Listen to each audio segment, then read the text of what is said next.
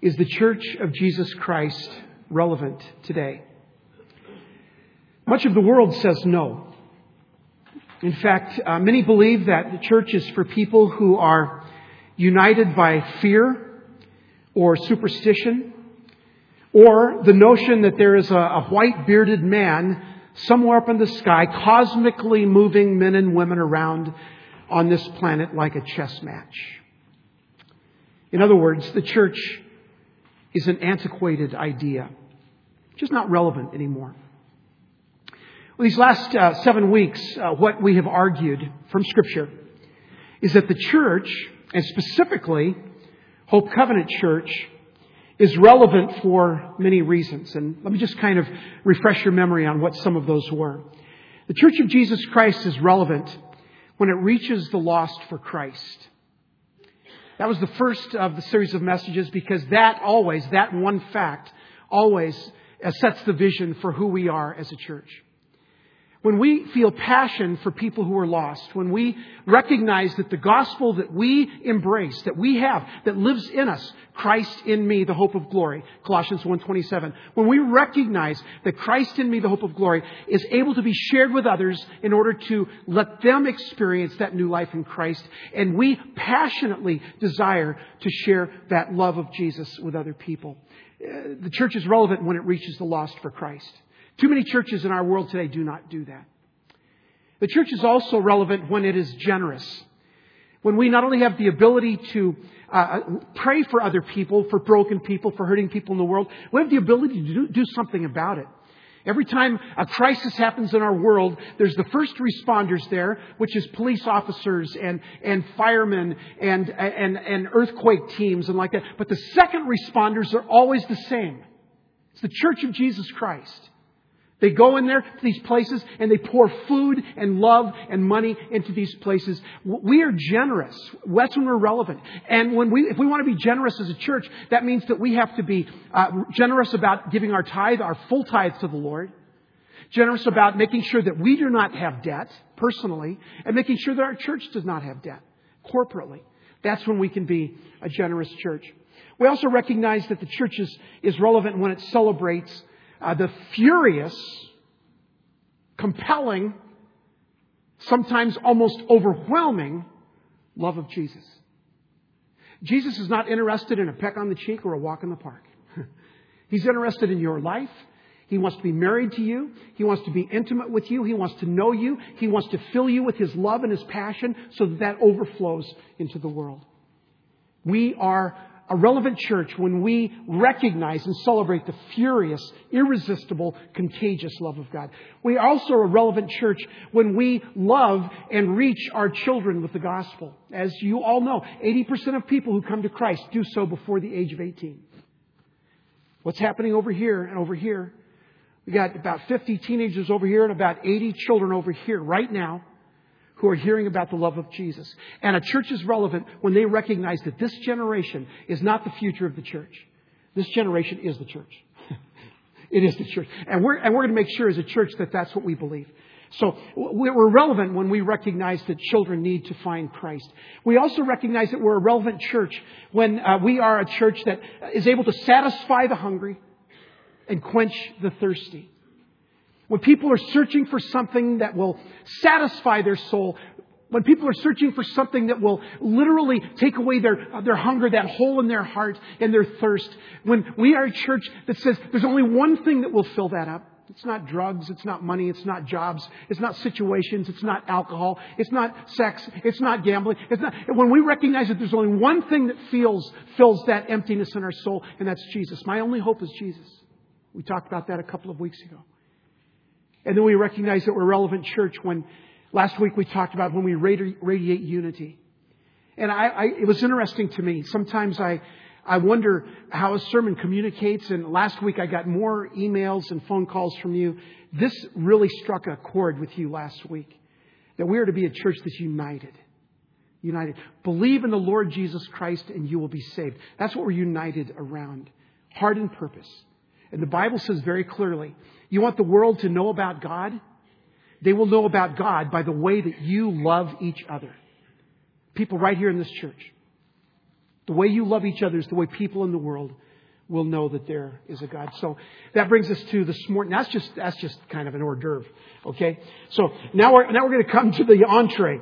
Today, as we conclude this series, we recognize that we're a relevant church when we make disciples.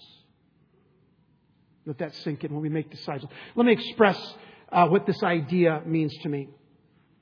So Jesus took this enormous gamble. As he prepares to go to the cross, he goes in the garden to pray, and he prays to his heavenly Father. And this is recorded in John chapter 17. One of the most powerful prayers in the Bible is John 17. And as he goes to pray, the first half of the prayer is he's communicating with his Father in heaven. Here's Jesus, God in the flesh, talking to his heavenly Father. And they're having this communication about his work, about Christ's work, what he was called to do and what he was supposed to do. And Jesus said to the Father, I have brought you glory on earth by completing the work you gave me to do.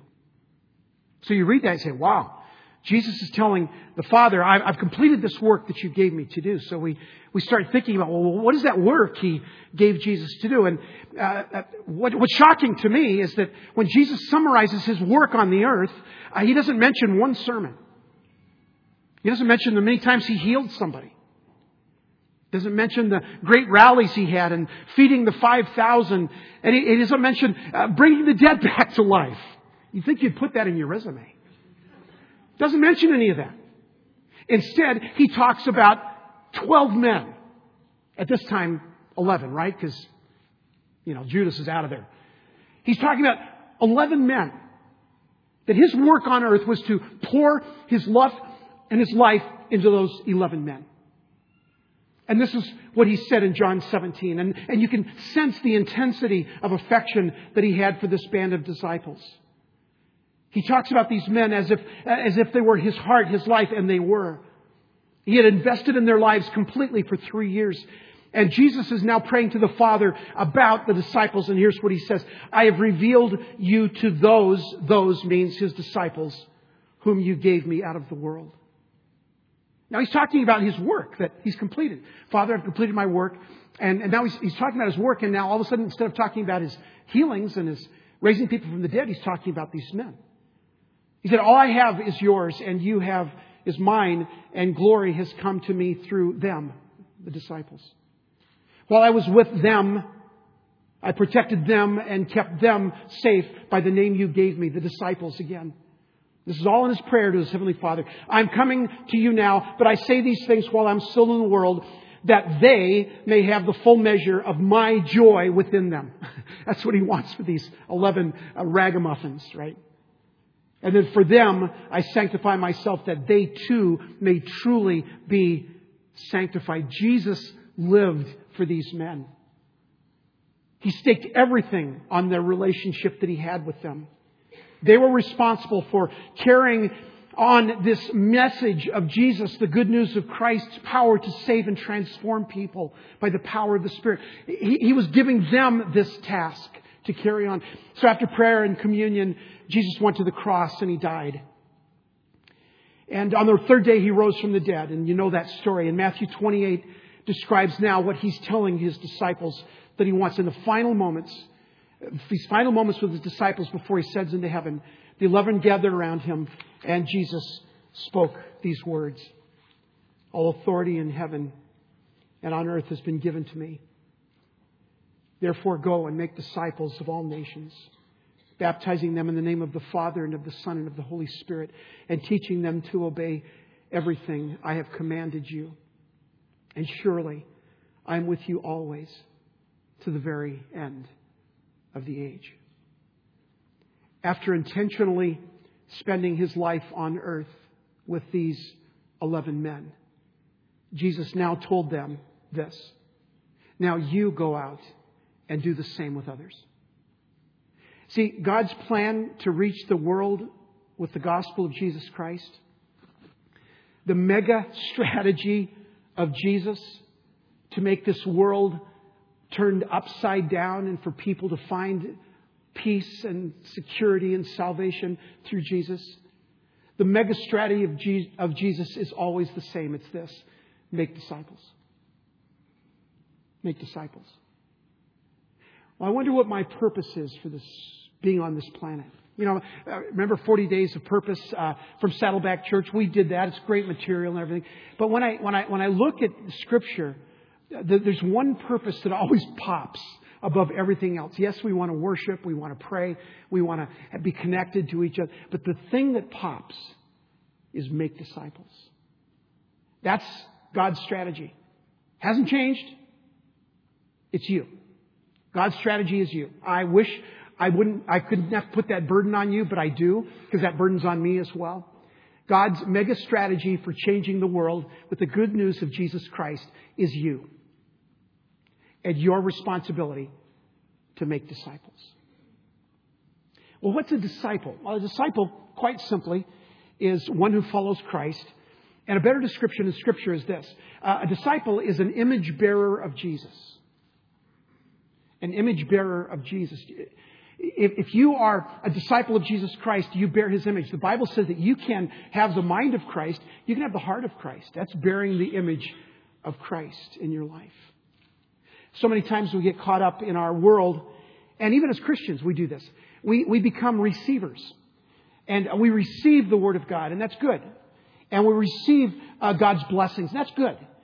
But we're receiving all these things, and that's all good. But sometimes when you always receive, you end up being a consumer. Oh, Lord, forgive us for being consumers. We're not supposed to be receivers as much as we're supposed to be reproducers. Reproduce the image of Christ in other people. And when somebody says, I need to know how to pray, don't send them to a prayer seminar. Kneel down with them and pray with them. When somebody says, well, I need to know the Word of God, well, go talk to Pastor Dwayne. Well, no, I can't do that for everybody. You do it. When we start reading the Scriptures, instead of saying, God, show me something, that's okay at times, right? But instead, why don't we say, how can I listen to the Word of God so that I am equipped to teach others? Isn't that a new way to look at Scripture? How can I hear the Word of God so that I am equipped to teach others? I grew up in a small church in Southern California, as you know, in San Diego County. And my pastor, he wasn't the best pastor in the world, but there's one thing he did. He poured his life into me. And I remember even as a teenager, after school, he would take me out and go visiting senior citizens and going to the hospital.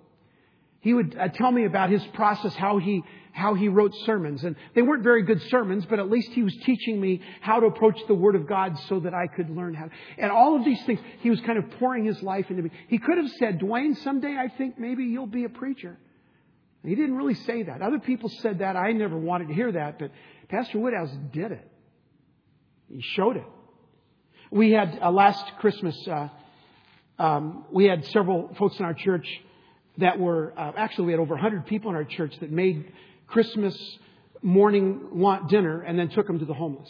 It was just an awesome thing. And one of the people that headed that up was Carol Greenlaw. And Carol was talking about how that would go. And so the homeless people, you give them this food and they're very grateful, very thankful. Thank you so much. But what Carol did and some of the others, they sat down and they ate with the folks. So which of those two things do you think feeds a person's soul better? Yeah, here's food. See over there, you can get some food over there. See, the Bible's, go get some Bible over there. Go get some prayer over there. Go get some worship over there. No. Let me show you. Let me feed you. Let me be in your life. Let me disciple you. Go and make disciples. See, if we're to be a relevant church, we can't be a church of bloated Christians. We're always feeding ourselves. Kind of like the Dead Sea. The reason the Dead Sea's dead is because nothing new ever leaves it. New water comes in and then it just stagnates. We can't be just sated Christians. Intentionally, God has called us to His mega strategy that was the same what He told the 11 disciples 2,000 years ago. It's the same today, and the answer is always the same, and it's you. You go and make disciples. Not the preacher, not the missionaries. You go and make disciples.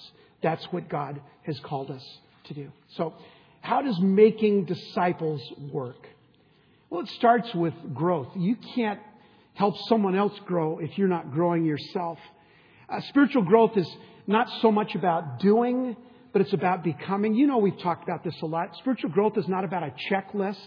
Well, I read my Bible today. I prayed. I gave some alms. I packed a shoebox. It's about becoming more and more the image bearer of Jesus Christ.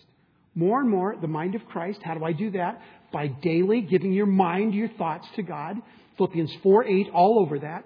By giving your heart day by day, the Spirit of Christ living in me, Christ in me, the hope of glory, Colossians 1:27. All of that day by day growing in your personal relationship. It's not about doing, it's about becoming. It's not the list. The more and more I become like Christ, the more I love things Christ loves and I hate things Christ hates. Christ loves to help people that are broken and hurting. He hates people that hate other people. Did you know that? One of the very few things the Bible says that God hates, He hates people that hate other people, other types of people, other groups of people, them.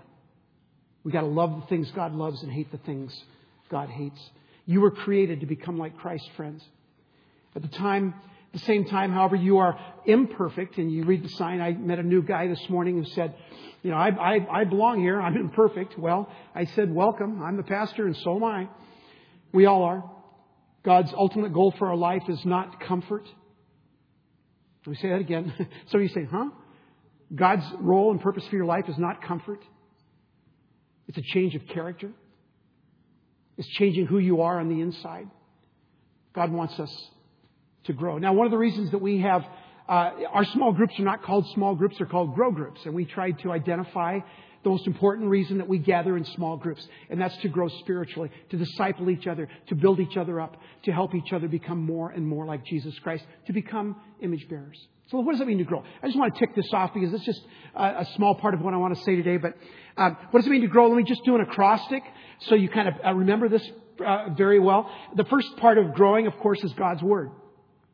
Shaping our actions and our lives, the Word of God shaping our actions and our lives. We are people of the Word. We are people of the book. Part of our heritage and our core class is meeting today. We have about 16 people in our core class, people that are new to our church.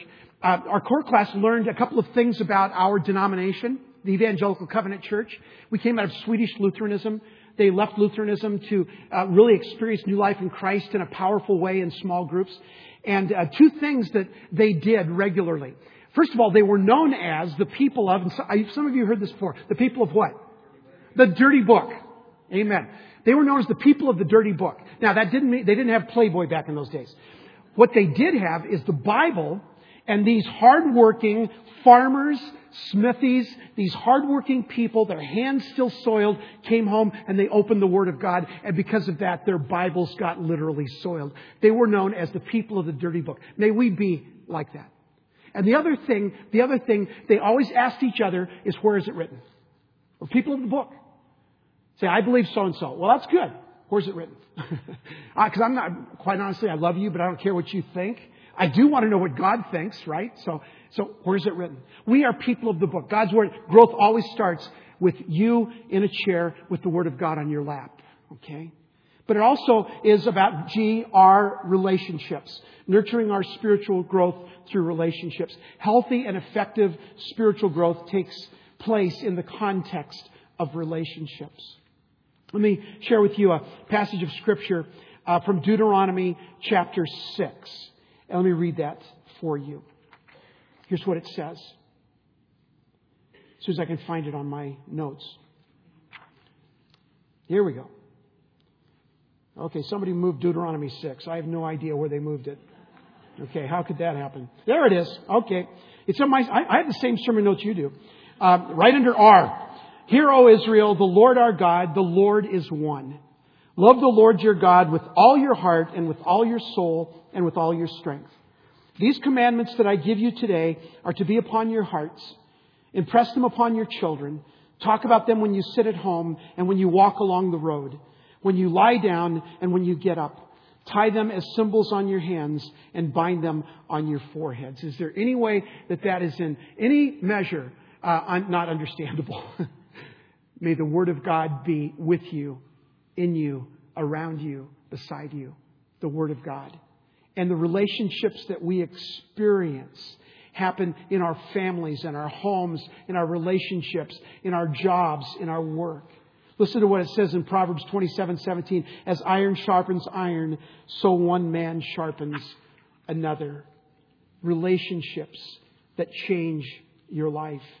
Another part of growth is obedient living. Remember in the Great Commandment that we read earlier, Matthew 28, it says teaching them to obey. Part of discipleship is teaching them to obey. Obedient living. Using our gifts in witness and in service. This kind of radical obedience to God. To love your neighbor as yourself. And the radical part of obedience, because it's kind of easy to love your neighbor unless they throw weeds on your side of the fence. But I'll tell you what, the radical part of obedience is to love your enemy. Did you know that Christianity is the only religion that says you should love your enemy? All the other religions say you should nuke your enemy. You know, Jesus said you're supposed to love your enemy. Wow, that's different. That's radical. That's obedient living. Micah 6:8 says, He has showed you, O man, what is good. And what does the Lord require of you? To act justly and to love mercy and to walk humbly with our God. And the last part of grow, God's Word, relationships, obedient living, is worship. The word worship comes from the Greek word liturgia, where we get the word liturgy. Liturgia means the work of the people.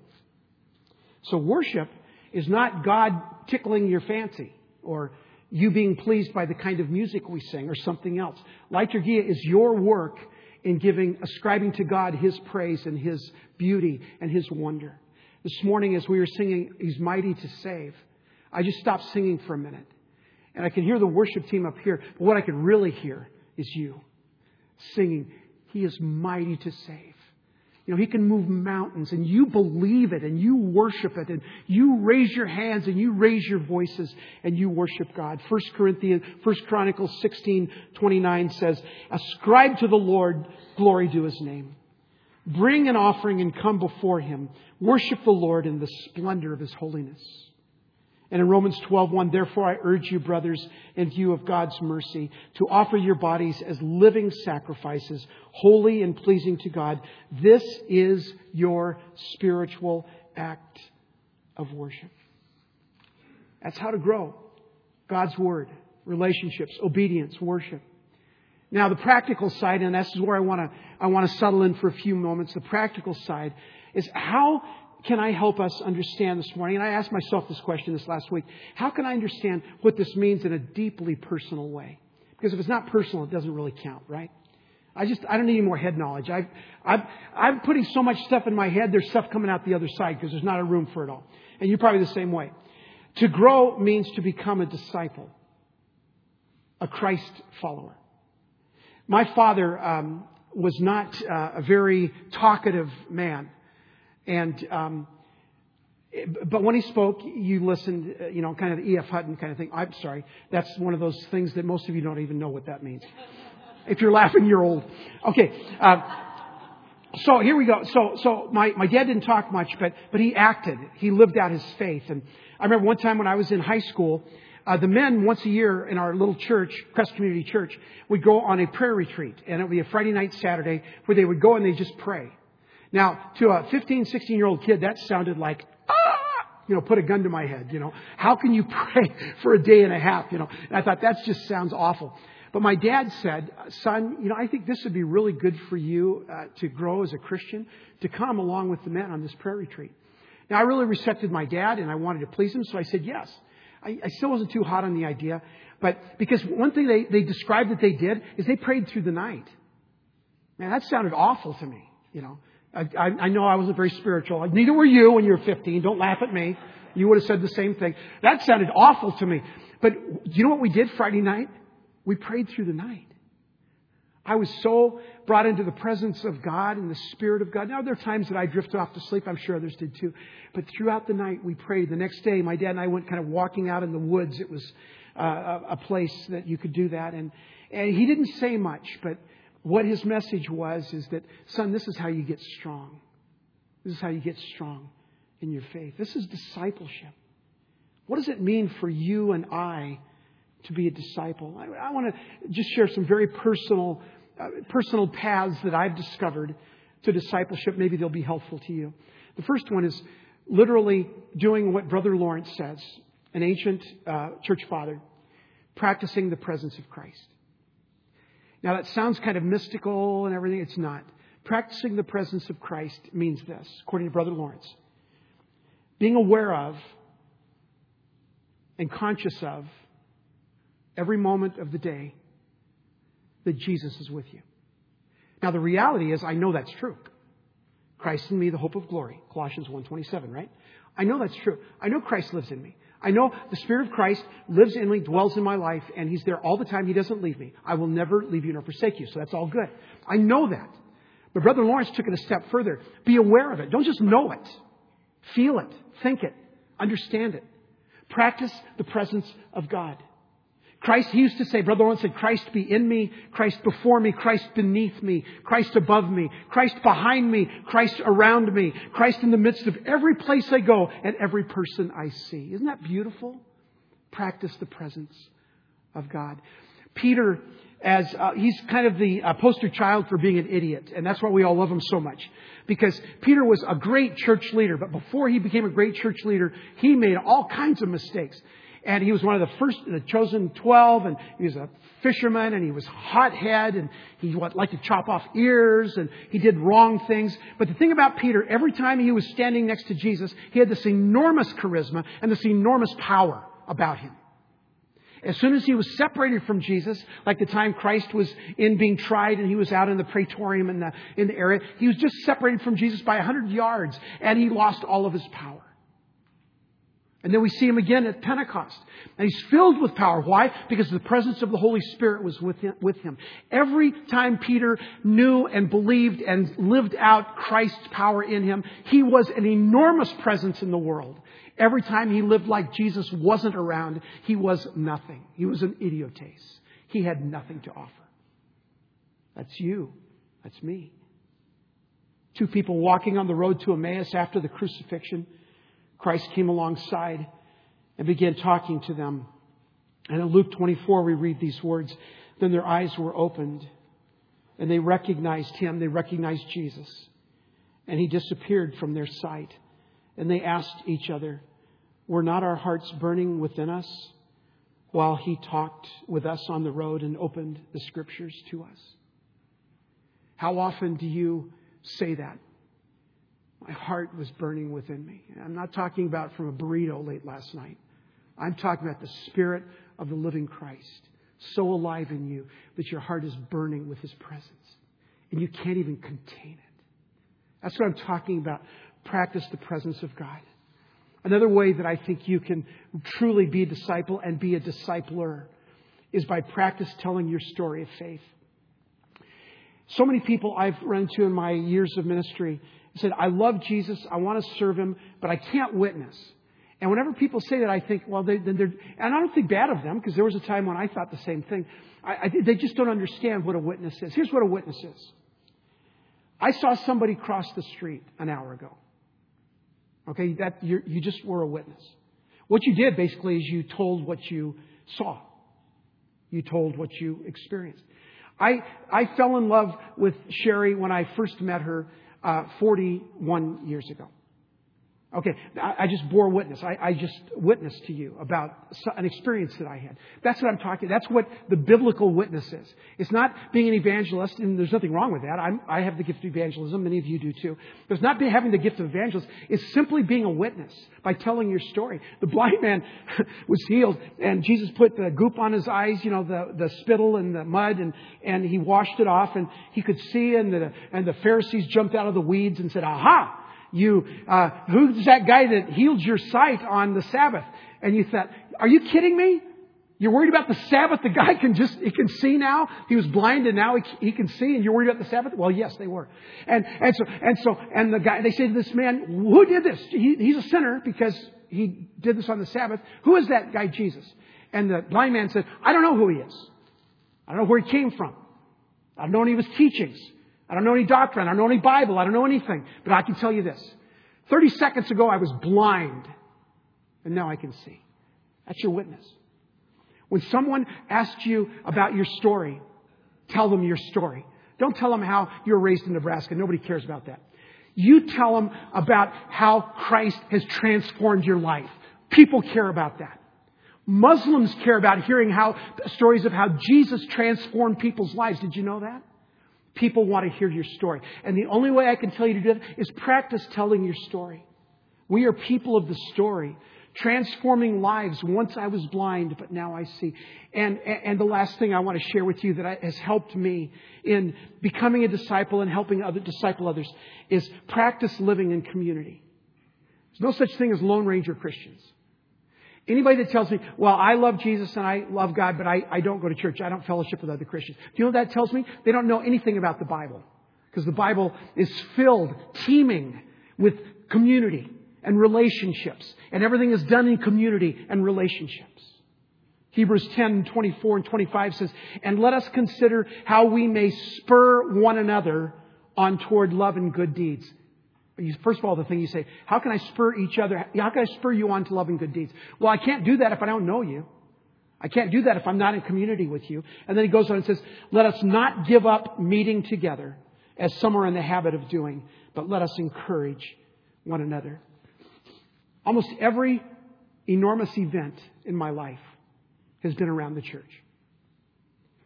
My mom says that I was 3 days old when I first went to church.